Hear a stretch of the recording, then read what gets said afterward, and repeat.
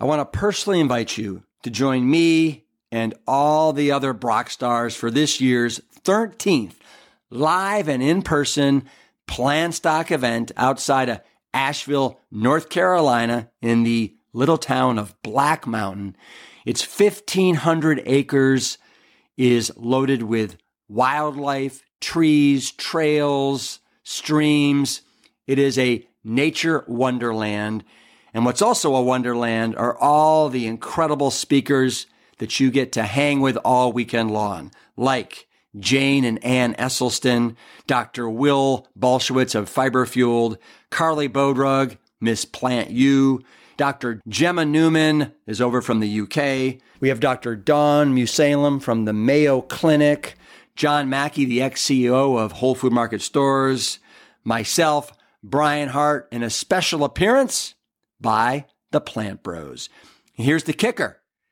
All these Brock stars are there from Friday till Sunday, and they want to rub elbows with all of you, whether it's over buffets of Plant Strong fare for breakfast, lunch, and dinner, whether it's going on an afternoon hike, a swim, pickleball, frisbee golf, kickball, cornhole, dancing. We're having live music. It's all there in this fun weekend extravaganza that we affectionately call Plant Stock.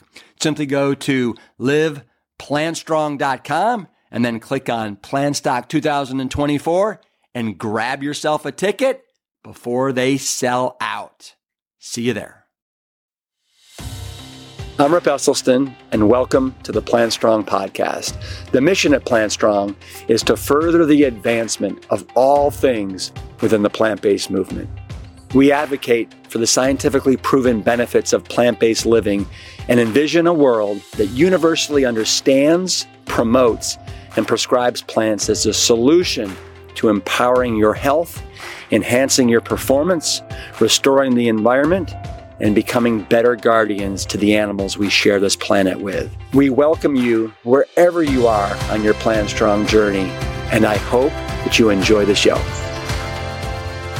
Imagine, if you will, being a young and rising emergency room physician, and then you suddenly start to notice these alarming changes in your own body, including chest pains and stiff and painful joints that potentially hinder your work and could threaten your whole career.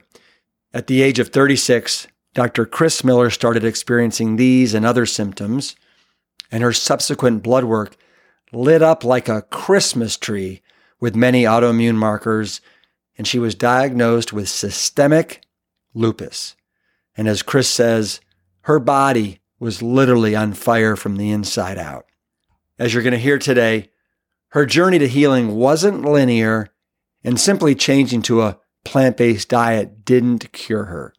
In fact, for almost 5 long years, it got much worse before it even got better, even though she remained whole food plant-based.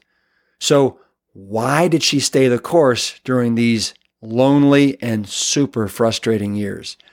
Well, Dr. Miller was playing the long game with her health and the healing of her gut. She knew that a whole food plant-based diet was her best path forward for her long-term health, but she needed to sort out how to make it work for her. Today, she shares her very personal story and even some reasons why you, as well, may not feel better on a plant-based diet. Dr. Miller left the ER and now practices as a telehealth lifestyle medicine physician, where she's currently licensed in 23 states. She loves, adores working with chronically ill autoimmune patients, and needless to say, she is well equipped to uncover the many nuances that get her patients on the path back to health. It's not always easy, but it's always worth it.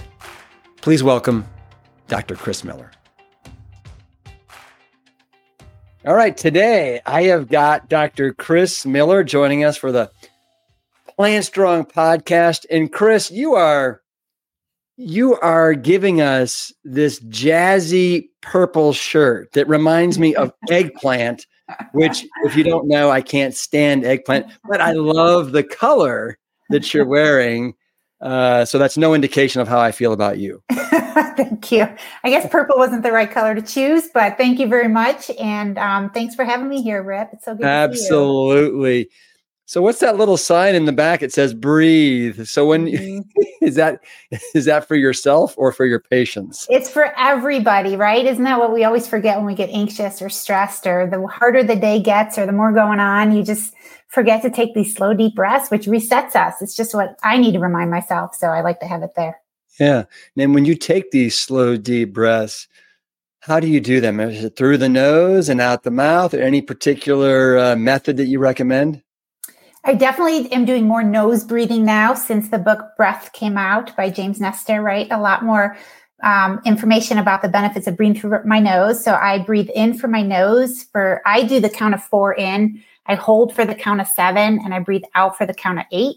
And I tend to do that through my mouth, but sometimes I'll do it all through my nose. So always inhale through my nose, though, because when you inhale through your nose, though, it increases, it cleans the air, it warms the air, and actually increases nitric oxide secretion through your nose. So breathing in through your nose is beneficial for many reasons, and so I do that. Yep. So in addition to chewing our green leafy vegetables, it's also important to also breathe through your nose. It actually makes a difference. And even more than breathing through your nose, doing things like humming or singing loudly also increase nitric oxide secretion. So I hum through the day more now, which I've never done before. So help me out with the humming. Let's you and I both hum for 10 seconds just because I want to try it. And so you kind of, I like if you would have asked me, when you hum, do you breathe in or you breathe out? I would have said, I don't know, but you're obviously breathing out. You're breathing out, right? It's an exhale. And what I think part of that benefit is it's a long exhale too, right? When you're humming, you're like slow, long breathing out, and that's what you want. So to reset you as well. Right, right. Boy, I mean, we haven't even started. Look at all these gems that are just flying off the cuff. This is beautiful. So, Chris, I would love, well, first of all, let me say, it's great to see you. I think the last time I saw you, we might've been next to each other on an airplane going out to LA. And that's when I was like, boy, we got to get you on the Plant Strong podcast, because you're doing such really wonderful work right now, in the plant-based telehealth space, which you must just be, just loving. I can't even imagine. It's super fun to do telemedicine. Yeah. And to actually do lifestyle telemedicine, it's the biggest honor, because people come to us because they're interested in improving their health. And so right there, they're motivated and looking for a way to be healthier, or someone to make sure they're dialed in with their labs, or that they're doing it right, as people say. So it's the greatest honor. And we get to see people all over the country and international. So the types of people I'm meeting is amazing. It's so wonderful. Yeah. And I would imagine that, well, so what's your experience when you were seeing people in person, right? As an ER doc, I guess. And now when you're seeing people over the computer, but it's very, very visual, do you feel like you're connecting as well, worse, better, because maybe there's a little bit of distance between you now and they're more comfortable being in the comfort of their own home? I just love to hear you kind of pontificate on that for a second. Yeah, it's definitely different is the word I would use. It's not the same, but it's still amazing. Like, we are getting really close. I was truly worried because as a physician, we're taught to do physical exams and lay your hands on someone, feeling someone's abdomen, listening to someone's heart. There's a lot you gain looking at their skin tone and hydration status. There's a lot you gain by being with someone, watching their bodies and their facial expressions as they listen to you, or as they explain their own story to you. And so I was worried we would lose that, and I did not know how it would go, but it's actually amazing. So we can't touch people, and that is true, but I feel very connected to people. And what's working out well is people are seeing me regularly, or at least more than once. And so we feel like we're making a connection, and I can still watch their body language and their facial expressions, so I can still gain a lot from the relationship. So it's been great. Yeah. How long have you been doing the telehealth medicine? I've been doing it 3 years now, which I can't believe it's been that long already. So I started it in 2020. Wow. So let's take a look in the rearview mirror for a second. So when did you decide, Chris Miller, I think you should become a doctor? How did that all come to fruition? I grew up with my father, a pediatrician. So like you, I had a doctor in the family, and I used to go to his office and help. So I always thought I wanted to be a pediatrician, but it turns out I didn't like sick kids. I like kids, but I don't like them when they're sick. And so I really enjoy working with adults and, working with people. And so Can I stop you first? Let me just stop you for a sec, because you say you don't like working with sick kids. What is it about kids that are sick? Because it seems like it's just, what is it exactly? Can you put your finger on it? A little bit, because in the ER, I would get a lot of sick kids come in, and it's scary for one. So if they can't breathe, it's just different. Kids have little airways and things that can go wrong. Granted, they're healthier, they bounce back fast, and most of the time they're not truly sick, but it is scary when that happens. And two, I want to play with kids. I love kids when they're smiling and playful and awesome, right? And so now they're crying or something's going on. So that was not my thing. It was, I love kids though, but not in the ER. Yeah. It's funny just having, 3 kids of my own. And also when I was a firefighter, having to make calls on children, right? They just are they're so innocent. They're so vulnerable. And you just hate to see them in pain or discomfort or anything like that. You want to take it on yourself and remove it from them if you could. Okay. So I'm sorry, I interrupted. So you were going on to talk about, I think, your practice. Yeah. So we were talking about why I was a doctor. Yes. So I became an emergency physician because I truly love being with people when they're sick. I originally trained in internal medicine, so it's adult medicine. But then when something was wrong with them, they would go to the ER. So I decided I wanted to train emergency medicine and be there in that moment when they're having the heart attack or get in a trauma. So I was an emergency physician for 10 years, and I really loved it. And then things went a little Where were you doing your emergency? I trained in Denver Health and University of Colorado. So I've been out here in Colorado ever since. Oh, like the mountains, huh? And the altitude. All right. Yeah. So, and so I practiced for 10 years in the ER, and I loved it. And then I got sick with my own autoimmune issues, and that's when life took a little change. So do you mind if we dive into that for a little bit? Wonderful. So how did that begin? When did you notice that something was a little awry with Chris Miller's body? Yeah. So I was working in the ER, and I started getting swelling of my index finger. The whole finger was swollen. And so I was looking at what? Did I hit it? Was there trauma? No, none of that. It was tender. And it was just swollen, just one finger. That was it. And I was like, that's weird. And so, of course, I'm working a bunch of shifts in a row. So like any good doctor, I did nothing about it. And then a couple of days later, that had gotten better. I'm like, oh, sweet. Well, it went away, whatever it was. And then a finger on my other side of my hand started swelling. And that's when I was like, uh-oh, this is autoimmune, because changing joint, migrating arthralgia, as we call it, which is joint pains that are migrating. And it was red and it was swollen. And I was like, oh, shoot, I need to go get this checked. So I went to the doctor right away, and everything came back positive. Everything lit up. And what's interesting about autoimmune people is often you can't find anything. You get the initial blood work done, and it's indeterminate. So nobody knows what's going on. So poor autoimmune people, often it takes a few years. They say the average is 3 years to diagnose a lot of people with autoimmune diseases.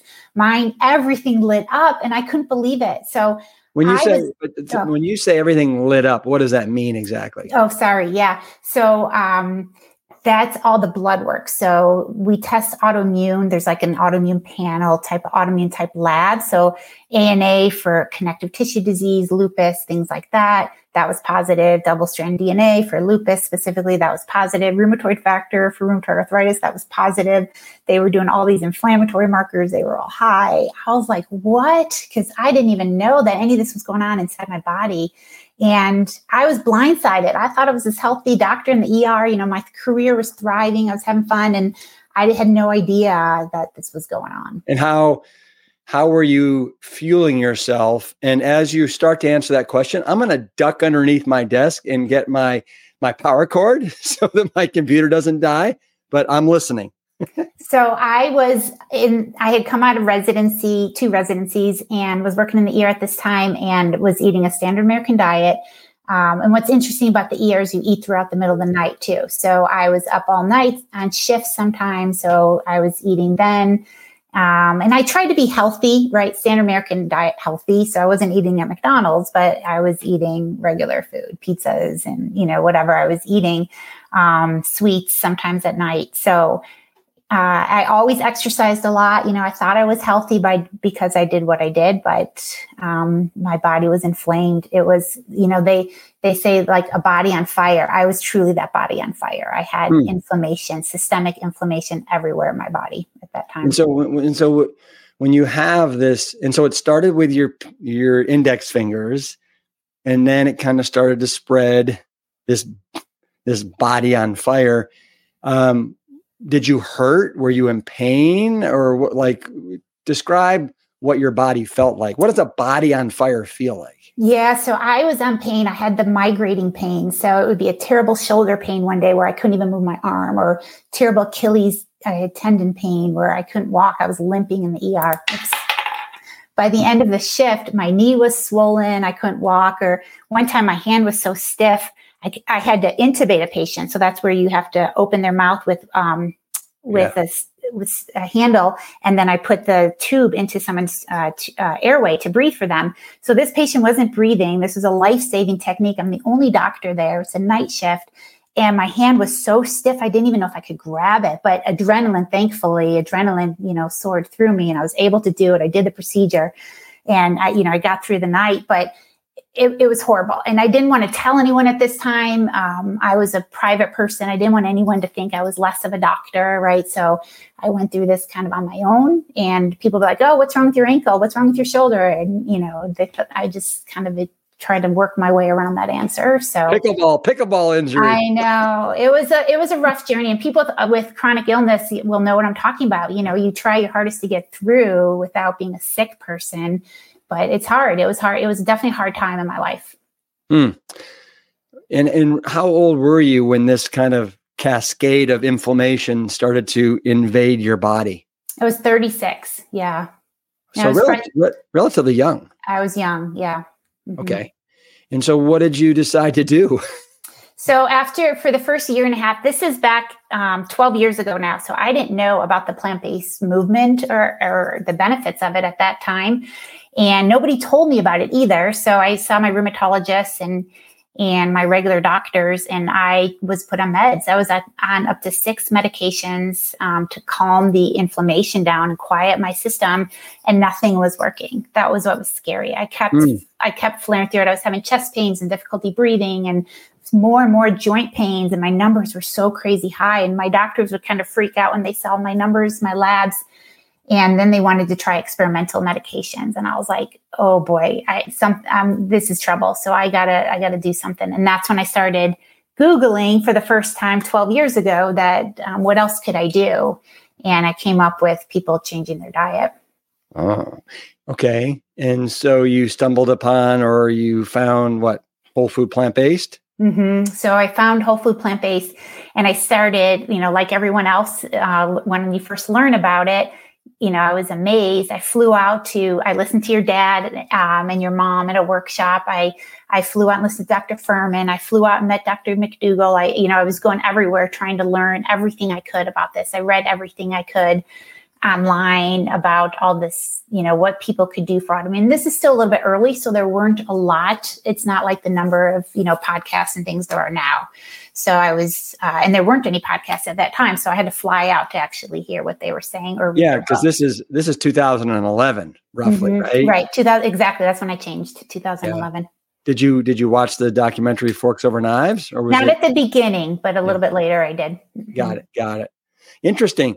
So, I love the way you so you started to read up, and then you went out and you visited all these basically pioneering physicians, McDougall, Esselstyn, Furman.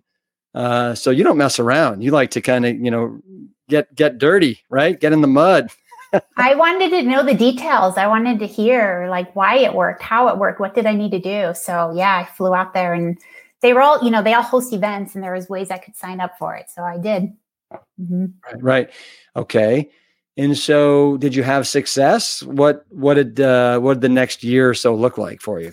Yeah. So this is where my story gets even more interesting. I didn't. So at the beginning, I was so excited. So I knew this was my answer, and I just couldn't wait to reverse and improve everything and move on in my life.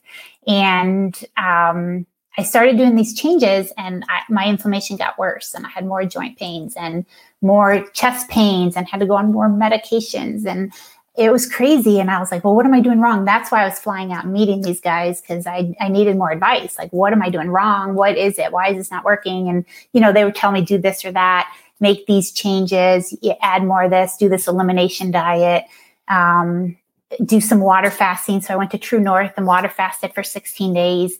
So I was given all this advice, and I kept following it, but I kept flaring. I just kept flaring, and my joint pains got worse. I was on more, and I was like, I would cry every day. I was so upset, right? You see these people reversing. People are doing so well. Like, oh, autoimmune diseases, you can change it. And so I was like, what am I doing? Why am I not doing that? So it was quite a journey for me.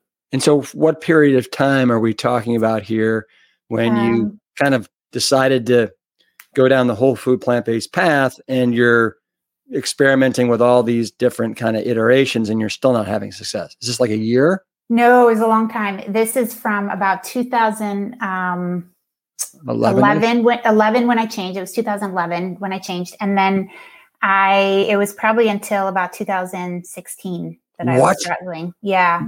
For almost 5 years? Well, oh my God. Well, there were periods where it would get a little better, and I kept on my journey, but I kept on a whole food plant-based diet because the data is so good, right? And the other thing that's interesting about it is I know about comorbidities. So autoimmune people have inflammation. We're higher risk for cardiovascular disease, for cancers, for blood clots, and I'm well aware of that. And I know me with inflammation, that's a kiss of death right there. So, and for anyone listening, don't be alarmed, because we can get better.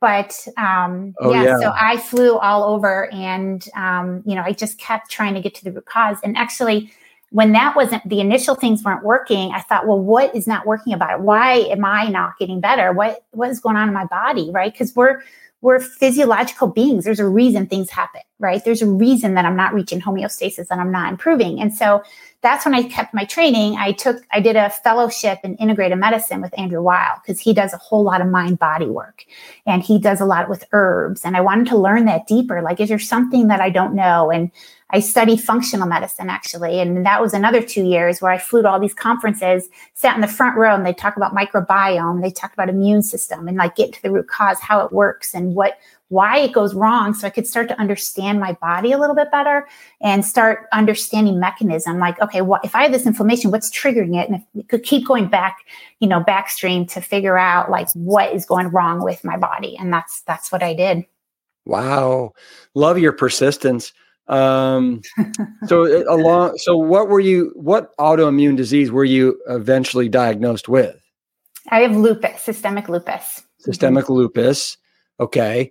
And what exactly, how do you define lupus? It seems like there's a cascade of different autoimmune diseases that are out there. What exactly is lupus besides a body on fire? So lupus is, it's a connective tissue disease. And so my body is making antibodies against my connective tissue and actually against the cell nucleus. Inside the cell nucleus, my body is making antibodies. So cells are breaking and my body is making antibodies against that. So it manifests all throughout the body. So it can be blood vessels, connective tissues, joints, it's around heart, lungs, kidneys are a big one.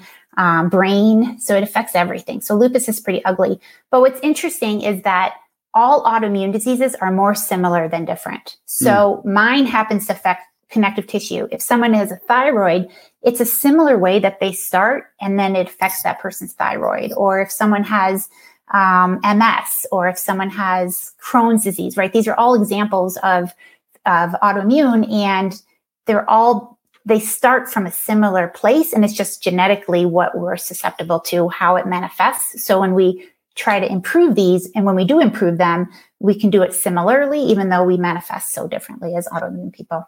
So it sounds to me, based upon your own autoimmune disease and your ruthless pursuit of trying to get to the bottom of it, you've become quite a expert on probably autoimmune diseases in general. Is that fair to say? Probably, yeah.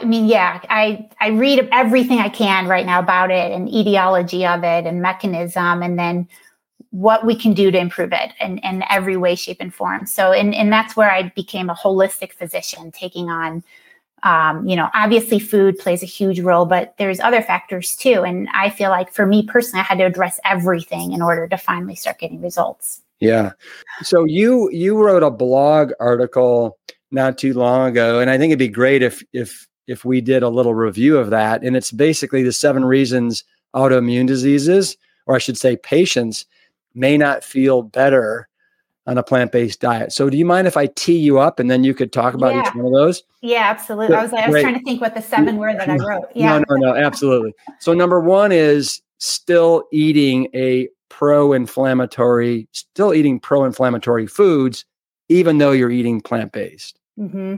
What would you say to that? Yeah, so a lot of people have come to me with a plant-based diet, and in order to reverse or improve, I say reverse, but who knows what it's really happening, but put ourselves in remission, we really need to be anti-inflammatory. And so certain plant foods are more anti-inflammatory than others. And so if people are eating processed plant foods, for example, or oils or excess nuts and seeds, or even sugars, sweeteners. So there's a lot of foods that are plant-based and would in general be considered a relatively healthy plant-based diet, but it's still pro-inflammatory. And the other thing is, and it might be a separate thing, I can't remember, but if you're eating food triggers, like for me, brown rice was a food trigger. So I had to take that out, and grains. And so I was on a pro-inflammatory diet for me personally when I was eating brown rice and trying to do this elimination diet. So I had to take all my grains out for a short time in order to improve my symptoms. And so that's what I mean by pro-inflammatory. Yeah. So I'll keep going down the list, but first I want to dive into you just for a sec. So what was it that ultimately worked for you that unlocked the, autoimmune key to allow you not to have a body on fire? Mm-hmm. Well, a lot of it I'm going to list in that. It's in that list. Okay. But it's a holistic approach, and I had to individualize it for me. So when I was following these different protocols or programs that are so well written by people so well intended, and they help so many people like Brooke Goldner or Clint Pattison. These are my friends, and they're such lovely people, and they're amazing. They help so many people. But for me personally, I had food sensitivities, and I had anxiety, and I had a microbiome that was so out of balance. And without addressing those and some of these other issues, then just the food and more of the good food, it just didn't work for me. I wasn't actually repairing myself enough. Mm-hmm. Mm-hmm. And how long did it take you before you realized that brown rice and other grains were a bit of a trigger for you? Well, I kind of realized it quickly. I was doing one of the elimination diets for autoimmune where you eat brown rice, green, yellow, orange vegetables, cooked vegetables. And I was doing that within the first 2 days. I felt horrible. I started getting chest pains, and I knew it was probably the food. And when I took the rice out, it went away, and brought it back in and it came right back. So I knew quickly. For me, it was easy. And is it not only rice? Would it be amaranth, millet, quinoa, At barley, that time, it was farro? any grain. Yeah. Isn't that crazy? Like, how do you be plant-based? You can't even eat any grains. So and even beans. I had the same type of reaction with beans. So Really? So, you poor thing. So, are you able to eat grains or beans I can today? eat all of that now. I eat You all of that. can. So there's hope at the end there's of so much this. hope. Anyone listening, there's so much hope, which is what I love to work with my patients because we get better. So trying a protocol where everyone says this is what you have to eat at the beginning, it doesn't work. It didn't work for me because those weren't my foods and I wasn't dealing with my other issues, right? So microbiome issues or mind-body work without dealing with the big picture, because inflammation comes from stressful thoughts as much as it comes from what you're eating. So even though I was eating plant-based, I was worrying about things, perseverating about how bad my numbers were and how sick I was. And so I just couldn't get to that state of calm that you need for a body to heal.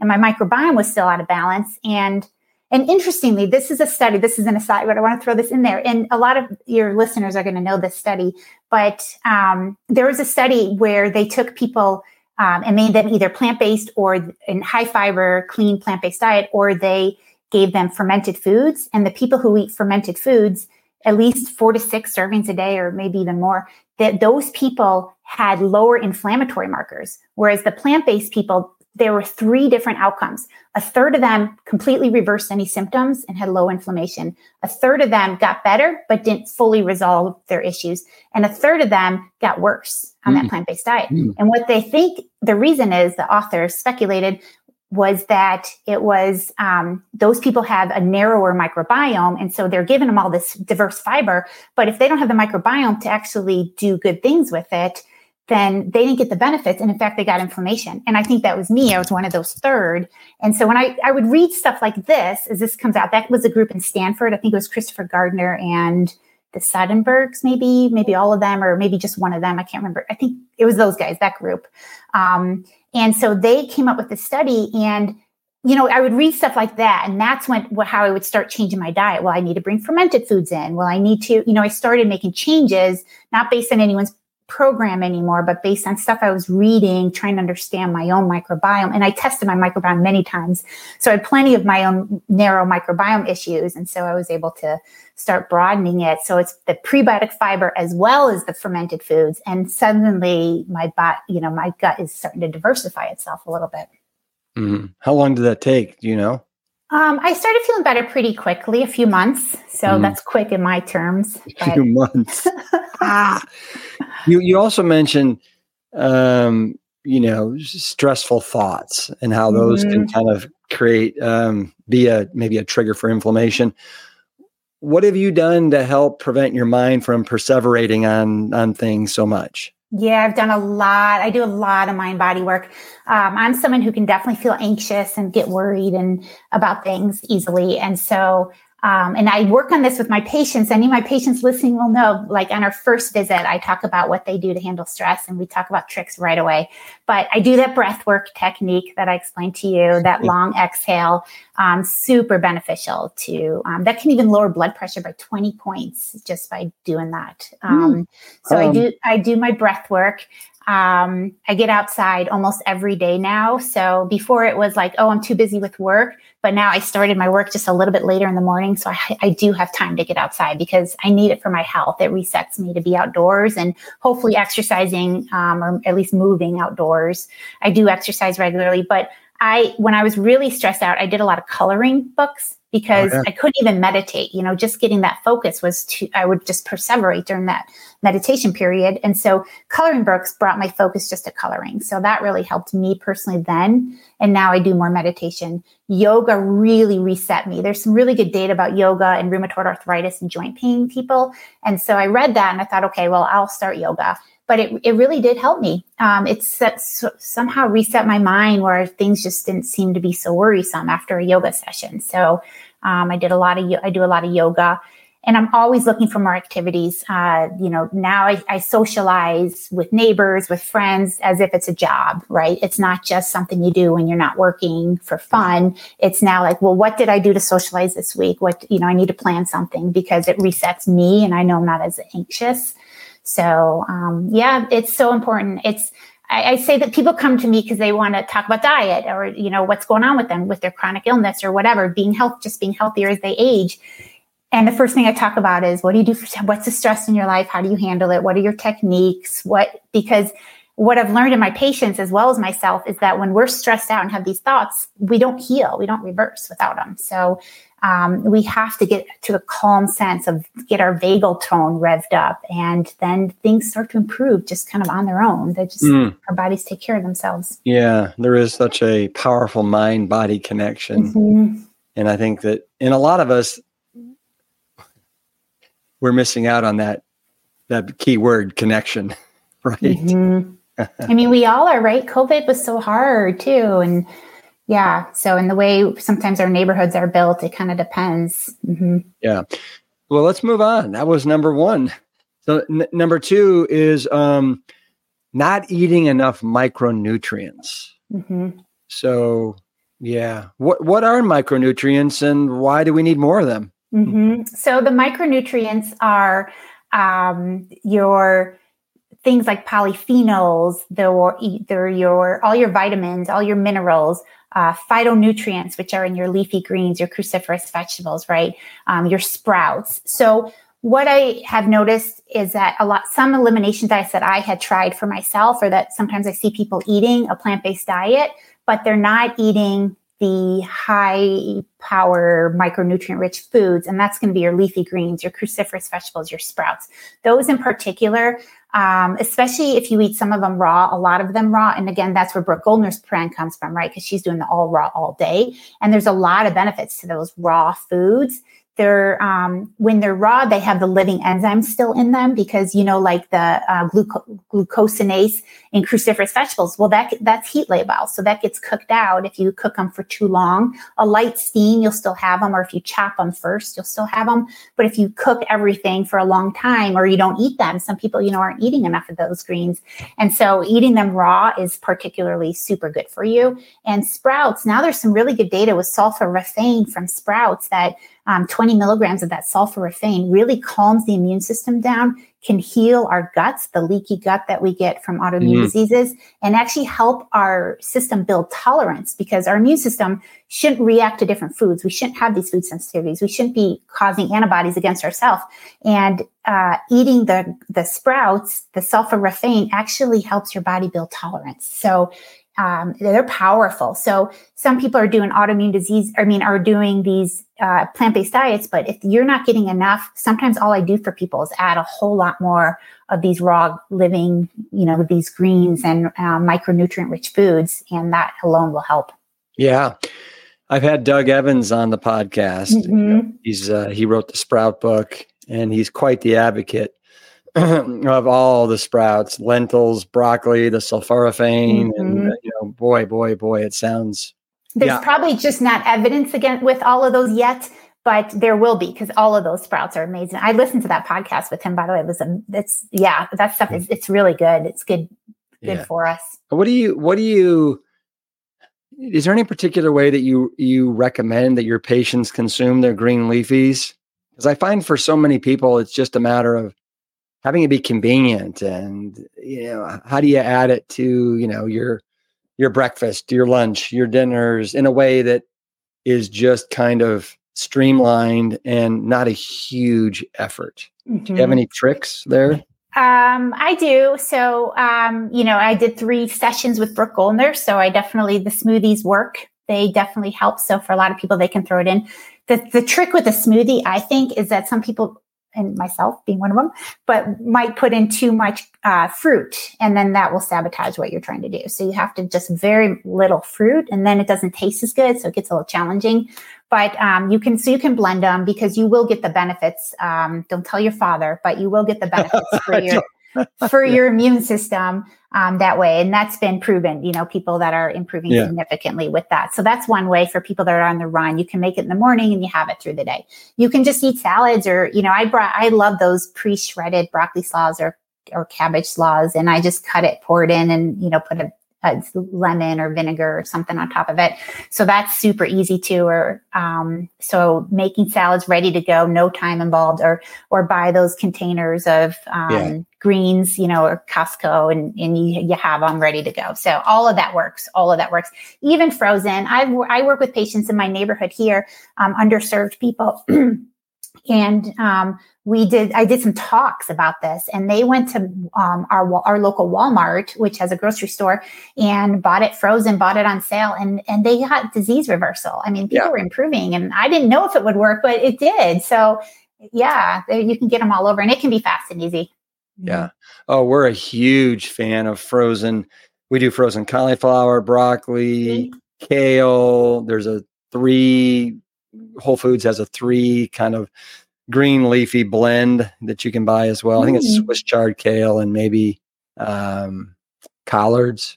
Yeah. I love that. I didn't even know about that. So all of that works. All that's going to be helpful for people. Yeah. Wonderful. Okay. Number 3, you haven't quite removed all the trigger foods. We kind of talked about this, I think, with your brown rice and stuff like that. And it can be, there's a lot of, there's some common triggers. So some people will know, like nightshade vegetables, tomatoes, white potatoes, peppers, eggplant. So back to the eggplant, that you can tie that in throughout the theme of the day. But so those can be triggers. About 10% of people with joint pains, like rheumatoid arthritis or lupus or others, about 10% of people might have an issue with those nightshade vegetables. So that's something that if you're having joint pains, we might take it out for a short time and then bring them in one at a time and kind of retest it with yourself. See if that's a problem. Gluten can be a problem for a lot of people with autoimmune. Dairy is a huge problem. So going plant-based certainly helps with that. Eggs, fish can be a problem for people as well. So depending on people's food triggers. So that's why going plant-based helps significantly right there. But then within the plant-based world, there are triggers. And so we have to look, and I can usually work now with my patients, and I know, like, watching them, how they're doing, if they're going to do better, or if they're still having pain and they're not doing better, then we look at what they're eating and can pick out potential triggers and help them. But the thing about triggers are, you just put them to the side because we get better. The goal is to heal the leaky gut and the microbiome, bring balance back, and then we can bring those foods back in. So that's the plan. Yeah. So taking a little break from our list, are there any foods that you can't eat now that are kind of still mini triggers? I still don't eat gluten because I have celiac genes. So that's the one for me. Otherwise, I can eat all plant-based foods now. Yeah.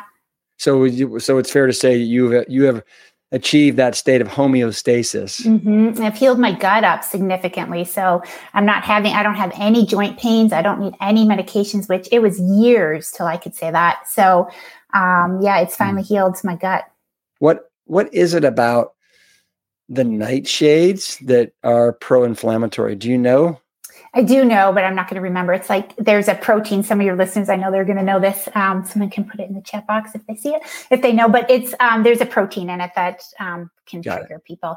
But it's the thing that I want people to know is that it's only 10% of people. That means 90% of people who are plant-based can still eat them. I could still eat tomatoes. I could eat peppers. So those are healthy, nourishing foods. You don't want to not eat them, right? They have a lot of benefits. So, and they make salads and dishes delicious. And so you want to eat them. It's just if you're, at the beginning, maybe take it out for the first 2 weeks or a month, or if you're not getting better, then do a trial, take them out for a little bit and see. So. Got it. So number 5, again, we've kind of talked about a lot here since you've done such a great job going into details here, but number 5 is you haven't completely healed your gut yet. Mm-hmm. So I guess what would you say there? It takes time, and you got to continue to figure it out. Yeah, you got to figure it out. So if you're not eating, the anti-inflammatory foods, like we talked about, the broccoli sprouts, the sulforaphane, those types of things will actually help heal your gut. If you're low in omega-3s, that might be another list. That actually helps heal your gut. If you're still eating pro-inflammatory foods, your gut is still inflamed and it's not going to recover itself. If you have a narrow microbiome, your gut's not going to recover itself. So you got to improve all of those things. Or if someone's taking aspirin daily, and which some people need, so I don't want to tell people to stop medications, but ibuprofen daily, or certain medications can be affecting your gut as well. So that's something you want to talk to your doctor about and see if you can help that. So. Got it. So I just realized I did skip over number 4. So let's go back to 4, which is you're not getting enough omega-3s to omega-6 fatty acids. Mm-hmm. Yeah, so the ratio. Talk to me about the imbalance there. The ratio is super important. So the omega-3s are going to be anti-inflammatory, and they help with the anti-inflammatory pathway. So they put out inflammation, and they're found in plant foods. They're found in your flax seeds, your chia seeds, a little bit in walnuts and hemp seeds and leafy greens. That's kind of the main thing. And flax and chia seeds raise it in your blood the most. So if you want to raise it, those two are going to raise it in your blood the most. And other nuts and seeds are good for you for a lot of reasons, right? Which we've seen the data, but they're going to be higher in omega-6 fatty acids. So if you eat too many nuts and seeds relative to the amount of omega-3s that fatty acids that you eat, then you're going to be in a pro-inflammatory state throughout the day. And so then you wonder, why do my joints still hurt? So we check levels on people. I do this on my patients. And if their ratios aren't good, I help them really increase it, which can make a huge difference for people. Yeah. What is it that I think that I've read that the ideal like ratio of omega-3s to omega-6s is something like 1 to 3 or something like that. Mm-hmm. And I guess most people have a ratio because of all the processed refined foods and the oils of like 1 to 20 or 1 to 30. Yeah, right? It's amazing, right? On a standard American diet, it can be that high. Yeah. Even on a plant-based diet, if people are eating a lot of nut butters or a little bit of oil here or there, a little processed foods, the ratio can be way off, or not paying enough attention to get enough omega-3. So it makes a huge difference. And I look at the percentage of omega-3s because they're incorporated into your cell membranes. And so I want a percentage, at least 5.5% to 6%, even up to 8%, somewhere up in that. So most Americans are around 5%. A lot of our plant-based eaters might be around 3 to 4% because they're, if they just don't pay attention to it or eat those types of foods. So by really supporting people with it, that can make a huge difference. Yeah. So, my third book was called The Engine 2 7-Day Rescue Diet. And in that book, our protocol is we recommend that people really limit their nut consumption. And when they do nuts, do walnuts. And remember, this is for people that are sick. Do walnuts, keep it to about an ounce, because the walnut is about a 1 to 3 ratio of omega-3s to omega-6s. And people say, well, what about almonds? And if you look up an almond, you'll see that its omega-3 to omega-6 ratio is like 1 to 2,500. Wow. So it's like off the charts. Yeah. Mm-hmm.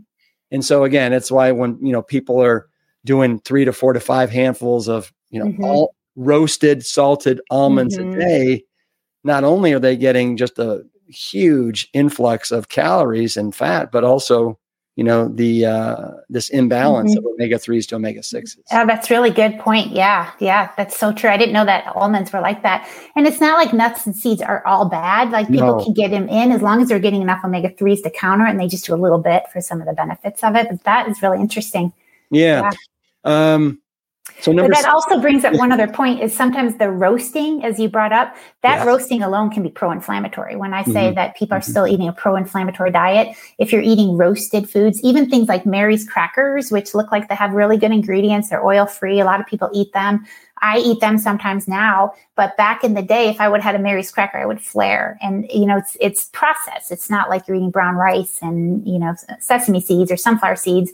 It's processed and cooked at high temperatures and roasted. And all of that can potentially trigger autoimmune people. Yeah. Well, I know that when you burn different like bread and different kind of carbohydrates, you get those acrylamides. And maybe those are super pro-inflammatory. Same idea. Yep. Yeah. Same idea. So even like dried cereals, anything cooked at high temperatures, which is why you want to do stuff yourself and cook it at low temperatures. And Right on. Number 6 is you have other triggers. Maybe we've talked about this, but you tell me if there's anything else you can think of. No, those are other life triggers. So life stressors can be a trigger, your situation. And I know this myself. I moved out of my mountains into Vermont, New Hampshire area for a short time. And I lost my community and my people and my friends and my inflammation went up. I didn't change my diet at all, but I started having more joint pains and more issues again. And so I needed my people, I needed my community, I needed my home and, all the stuff I built for so many years. And so I came back here and everything just immediately improved. And I was like, wow, look at this. My mind is totally controlling my immune system right now. So dealing with life in any way we can. And this is something I try to work on with my patients because, life is hard and we have real stressors we can't address. So figuring out how we can make things better for ourselves. So that's what I mean by that, because that definitely impairs healing of an autoimmune disease. Yeah. Life is hard, isn't it? It can be sometimes, right? But I read a book about from a neurosurgeon, and he said maybe that's the point of life, though, right? It's the challenges that make us better people and more meaningful lives, and so give us our sense of purpose. So we have to just say it's challenging, not hard. But who knows? Yeah. Well, I think if you go into something and you're expecting it to be a challenge and to be difficult and to be hard, it's kind of like, okay, I'm expecting this, I'm bracing for it. And then it's not a shocker and you don't just go, okay, screw this, I'm out. I'm quitting. I'm quitting life. Right. It depends on what your goals are and if you want to reach them. So but that's what you work on, people like you're doing such a good job, Rip, helping people overcome these challenges by sharing all these great speakers and techniques and different ways for people to navigate, because it is challenging. Yeah. Well, thank you very much. I appreciate that. So number 7 on your list is it just takes more time. Yeah, we have to be patient. So just like me, I did Brooke Goldner's within the first month. I wanted to be like, I'm reversed. Look at me, I'm better. And, and she had to say that to me, like, no, it's going to take you more time. It took a lifetime to build these diseases. Mine didn't just manifest when I was 36. It took time to build it, years of damage to myself to lead to that. So it takes time to repair it. So sometimes we just need to breathe and be patient and stay the course. It's so ironic because today we want everything resolved. Like it's this microwave mentality. I want it resolved tomorrow. And you're saying that this may take months or even a year or two. You got to be kidding me, Chris. I don't have that kind of patience or time. It doesn't always take that long, though. The things I've learned now, I can help people. People can navigate it a lot faster, I would say, than my journey. So I don't want anyone to get scared off by that. But even if it's been a long time, we can still get better, right? We just have to figure our bodies out because we're physiological creatures. So there's a reason why things are doing what they're doing, and we just got to figure that out. So can you share 1 or 2 success stories with me of patients that you've been working with that have had some nice reversals of whatever it is you want to share? Yeah, I have so many amazing patients doing really well. So one of my favorite patients is a diabetic, and he had a hemoglobin A1C of 11.1, and he was on insulin at that time, even with that, and he was on oral medication, metformin, and had high blood pressure, was a little bit overweight, and he was making these, we laugh now, but we call them these fat bomb smoothies because he was putting in greens, but he was loading it with like nut butters and nuts and seeds and avocado. I mean, they were literally fat bombs. And so he couldn't understand why he wasn't getting results. So, we changed his diet and we did a clean, whole food, plant-based diet. And we worked on his mind, body and his exercise program and gave him support, sending him to podcasts like this or to the Mastering Diabetes friends of ours, or, he worked with different people to help him as well as me. And, we check labs every so often. We use a continuous glucose monitor, and he's fully reversed. His hemoglobin A1C is 5.2, which is not at all diabetic. Wow. He lost over 40 pounds. I can't remember the exact number, but over 40 pounds. And his blood pressure is normal. He's not on blood pressure medications anymore. So he's an amazing success story of mine. And his took about 1 year. And what's interesting about him is he was doing, I don't know what podcast he got this from, but he was doing air fried potatoes. And he loved them. And he said, I don't want to give up my air fried potatoes. I said, well, let's not give them up then. Let's watch your results. Let's work on this. Let's navigate you and watch your results. And so we did. We worked together. He ate air fried potatoes for lunch every single day as his French fries with a little bit of ketchup and a no sugar ketchup. And he reversed even eating potatoes every day. So I was like, isn't that amazing? That's awesome. So yeah, well, I'm not surprised about the potatoes. I'm glad he found a nice, healthy way of cooking them. Unless you think air frying is not healthy, but yeah, I mean, not putting oil or butter. I mean, the typical firefighter will put half a stick of butter on their baked potato, and they desecrate it. Yeah, yeah. And that room, there goes all the health. So that was a fun story. And so he's still at it. And then I have a patient who was a young woman who was recently married. She had 3 children, and she was going through a bad breakup with her husband. And she had rheumatoid arthritis, and she couldn't move her whole left side of her body. It was so stiff. Like she just couldn't move, and she had to have someone help sit down. And what's interesting about her is she spoke Spanish only. And I get a lot through talking to my patients and connecting with them and understanding each other, through what we're saying and through body language.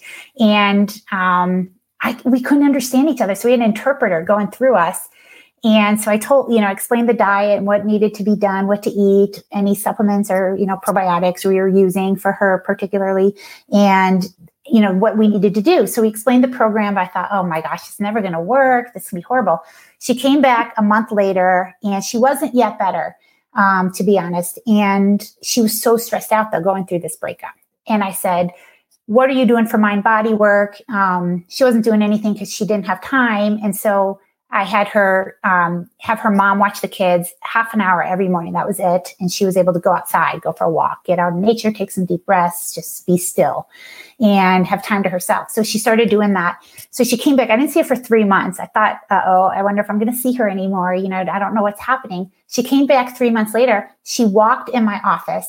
And she hadn't taken she was supposed to be taking prednisone, a steroid, and Plaquenil, another rheumatoid arthritis drug. She hadn't taken those. She could move her whole body. She was not having any more pain. So she was able to do the mind body work. She said she was even starting a little bit of yoga, and she followed the diet. I mean, so I couldn't believe it. It really works on other people. I mean, it works on a lot of people. I help a lot of people, but every time I'm in awe that our bodies can recover. Right. And so she's doing well. When I say reverse, she's in remission. She's now, she's pain-free and she's thriving. She doesn't live too far from me. And she works in the community center where I help out. And she's amazing. So is there not an app now where if you have somebody that is speaking Spanish, that it converts it like her words into English on your screen? Maybe there probably is. Do you know that? I should get. No, I'm just throwing it out there. It's got to exist. It probably does. Yeah. That would be amazing to help. So okay, listeners, let us know. So you have a quote on your website. It's, I'm not saying it's going to be easy. I'm saying it's going to be worth it. Which I really like a lot. Right? Yeah. So accurate. So you've said that you're grateful for your illness and what it's given you. Can you expound on that? So I remember when I first got lupus and all these people were like, oh, well, it's going to be a gift for you. What's your gift? And I was like, this is not a gift at all. This has ruined my life. I'm not working in the ER anymore. And I loved it there. And I'm like, there's nothing that's a gift about this at all. But over time, as you start living this new lifestyle, it brought me to this. It brought me to this world, which hopefully I would have learned about it eventually. But I came around and it taught me to open a new practice and to train in integrative and functional and lifestyle medicine, and brought me new friends and new meaning and new purpose. And now I get to work with all these people in such a special way to help people attain their health and get really healthy. So, and I'm with an amazing group. My whole group at Love Life Telehealth. We have some fantastic doctors. We cover all 50 states. And, I have these great colleagues that I never would have had or got to work with. So now it's been a blessing. And how many states are you licensed in? I'm licensed in 23 states right now. Wow, that's really phenomenal. Congratulations. That must have been quite the grind. It was a grind. So, I don't know how long I'll be able to keep all 23, but that's what I have right now. But I do have patients in all 23. So it's awesome. It's so great to work with people in different walks of life and different areas. So you tell people to play the long game when it comes to your health. That's certainly what you've done. It seems like so many people, they want to play the short game. And I think it goes back to kind of our conversation about just being patient with this and, making it happen. But what would you say as far as the long game when it comes to whole food plant-based? Just like stay the course and grind it out and figure out any kind of little idiosyncrasies that maybe that are and foibles that are unique to you. Mm-hmm. That's exactly right. So, what happens is people listen, including myself. We listen to all these great speakers, right? All these great people that have gotten results, all these knowledgeable experts that are out there that are coming to speak. And we hear these pearls and wonderful things that they do. And so we try it and it may not work on us. And so then that's where some people get stuck or they don't want to do this or they think it's not working or they're not getting results. And so I want results. I'm looking to reverse my pain. I don't want pain anymore. That was my goal. And to not be dependent on all those medications. So and so that was my goal going into it. So I just kept looking for results. So working with people will start to notice changes right away. And so, if you're starting to feel better, then it's easy to keep going. Right. And so that's what we're looking for, is start to get change and make it fun, build this community. Cause I still was building a community, even though I didn't yet have my results, but, so. Yeah. Chris, what are your thoughts on supplementation? What supplements do you think people should be taking or not taking? Well, we know what people say in the plant-based world. First of all, because I work with patients one-on-one, I get to check labs. So we can test people.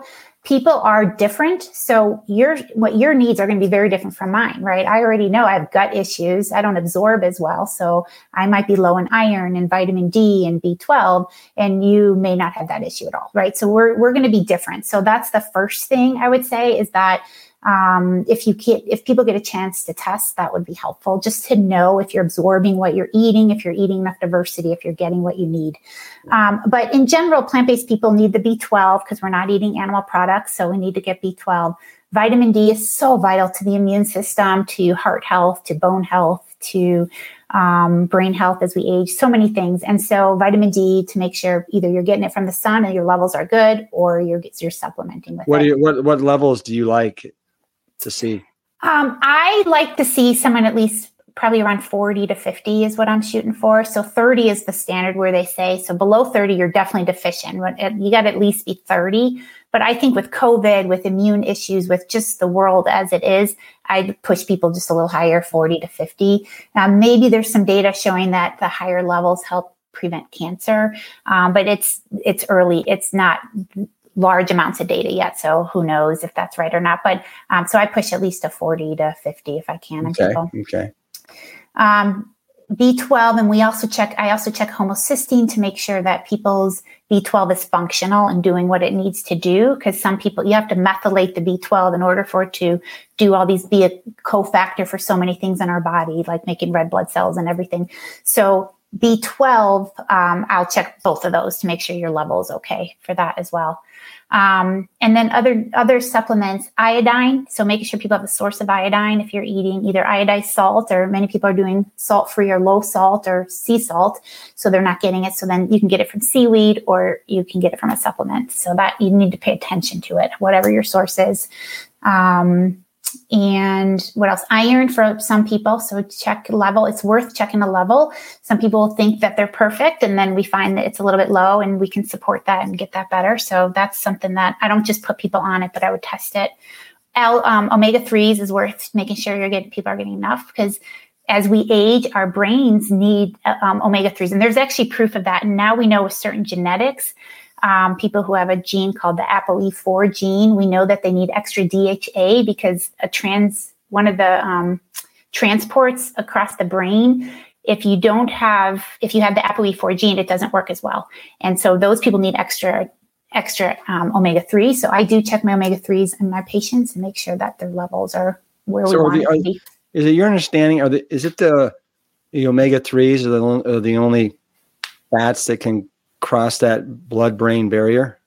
Well, it's the DHA in particular, but it's been shown. It's probably others that we don't know about, or maybe I don't know about, but definitely that DHA is important to go across. But if you can get it from your flax or chia seeds, if you can convert that ALA into the EPA and DHA, but certain people don't have the gene for that. So they'll be low levels, even if they're eating it, and they have to be supported. And so I address that. So I would recommend that plant-based eaters take a look at their omega-3 level, even just once. If your levels are good, it's not like you need to check that all the time. So I can't remember who I was talking to. It might've been Cyrus Kambata a couple weeks ago, and people say, oh, but the brain is like 60% fat and you need fat in your diet for your brain. And it's like, well, yes, you need some, like you just said, some of these DHAs or whatever, but more, you don't need to feed your brain fat. Right. And because most of those aren't going to do a lot for the brain anyway. Right. So and even people like Cyrus shared his omega-3s online one time. I don't know it personally from working with him or anything, but he shared it online. His omega-3s, even though he's this low fat diet, his omega-3s were high. So he was converting, he was getting what he needed. But I have other people eating more omega-3s than him and they're low because that person doesn't convert as well. So we can't just look at what your diet is. We actually have to look at you personally. And that's where to make sure people are getting enough of the omega-3s. That's super interesting. Anything else as far as supplementation? Zinc can be low in people, so that's worth checking. It's a little bit harder to absorb for plant-based eaters. So not everyone is low, but it can be. Selenium, I've seen that to be low. What about magnesium? What about magnesium? Magnesium can be low in some people. And, it's interesting about magnesium because it's super high in fruits and vegetables. So we're all eating these high fruits and vegetables, ideally. We're all trying to eat more fruits and vegetables. So you'd think all of ours were good, but it's still, some people can be a little bit low. So so some people do better with magnesium as well. Right. Mm-hmm. How many pieces of fruit have you had today? Probably one so far. I'll have at least 3. I love fruit. I mean, I love fruit. So what'd you have? I had blueberries so far this morning. Frozen or fresh? Frozen. Did you microwave them? What do you do with them? Oh, for these I had blueberries with some greens. So I had blueberries and greens and some flax seeds this morning. Nice. Mm-hmm. Yeah. I've been really upping my fruit intake. I'd say I'm probably eating 10 pieces of fruit a day. I know. I love it. I can do a lot of fruit too. I'm a huge fruit person, but it depends too how people feel eating a lot of fruit. So I definitely feel better when I eat a little less than fruit, but I love it so much. So I eat it. How does it make you feel when you have too much? I get a little achier, I would say. Just kind of general. I don't know. When I'm humming along, when my body's humming, I wake up, I bounce out of bed. I am ready to go work out. I can't wait to connect with people. I'm just so, I just got it. And eating too many grains for me or too much fruit, I just feel a little weighted down. I'm not my best. So I eat all of those things, but I just am mindful how much I eat. So got it. Chris, this has been a lot of fun. A lot of fun. Yeah. Thank you. Thank you for coming and joining me on the Plant Strong podcast. You say, don't follow the crowd, let the crowd follow you. Yeah, it's fun to just take charge of your health and have fun with it and become a new family with people as we're all getting healthier. So I know, I love that line. Yeah. It's not my quote, someone else's, but I love it. Yeah. Well, I hope to see you again sometime soon. Maybe the next time you're in Austin. Yeah, I'd love to. I know it's so great out there. I love to visit Austin. Yeah. Thank you. And the next time that you're in Austin, if it's in a couple months, we'll get you back on the podcast and we can do it in person. Oh, fun. Yes. We have so much more fun things we could talk about too. Absolutely. Well, listen, will you give me a virtual Plant Strong fist bump on the way out? Get it up in there. You go. There Boom. Dr. Chris Miller, thank you. Thank you, Rip. It's so great to talk to you. Yep. Bye. You can learn more about Dr. Chris Miller or schedule an appointment at the website love.life. That's it. Love.life. No .com, no anything on the end. It's just love.life. We'll be sure to link up this with other resources, including Chris's blog article that we reference in the show notes. Thanks so much for listening, for playing the long game, and always keeping the plan strong. See you next week. Thank you for listening to the Plan Strong podcast. You can support the show by taking a quick minute to follow us wherever you listen to your favorite podcasts. Leaving us a positive review and sharing the show with your network is another great way to help us reach as many people as possible with the exciting news about plants. Thank you in advance for your support. It means everything. The Plant Strong podcast team includes Carrie Barrett, Lori Kordowich, Amy Mackey, Patrick Gavin, and Wade Clark. This season is dedicated to all of those courageous truth seekers who weren't afraid to look through the lens with clear vision and hold firm to a higher truth. Most notably, my parents, Dr. Caldwell B. Esselstyn Jr. and Ann Kryl Esselstyn. Thanks for listening.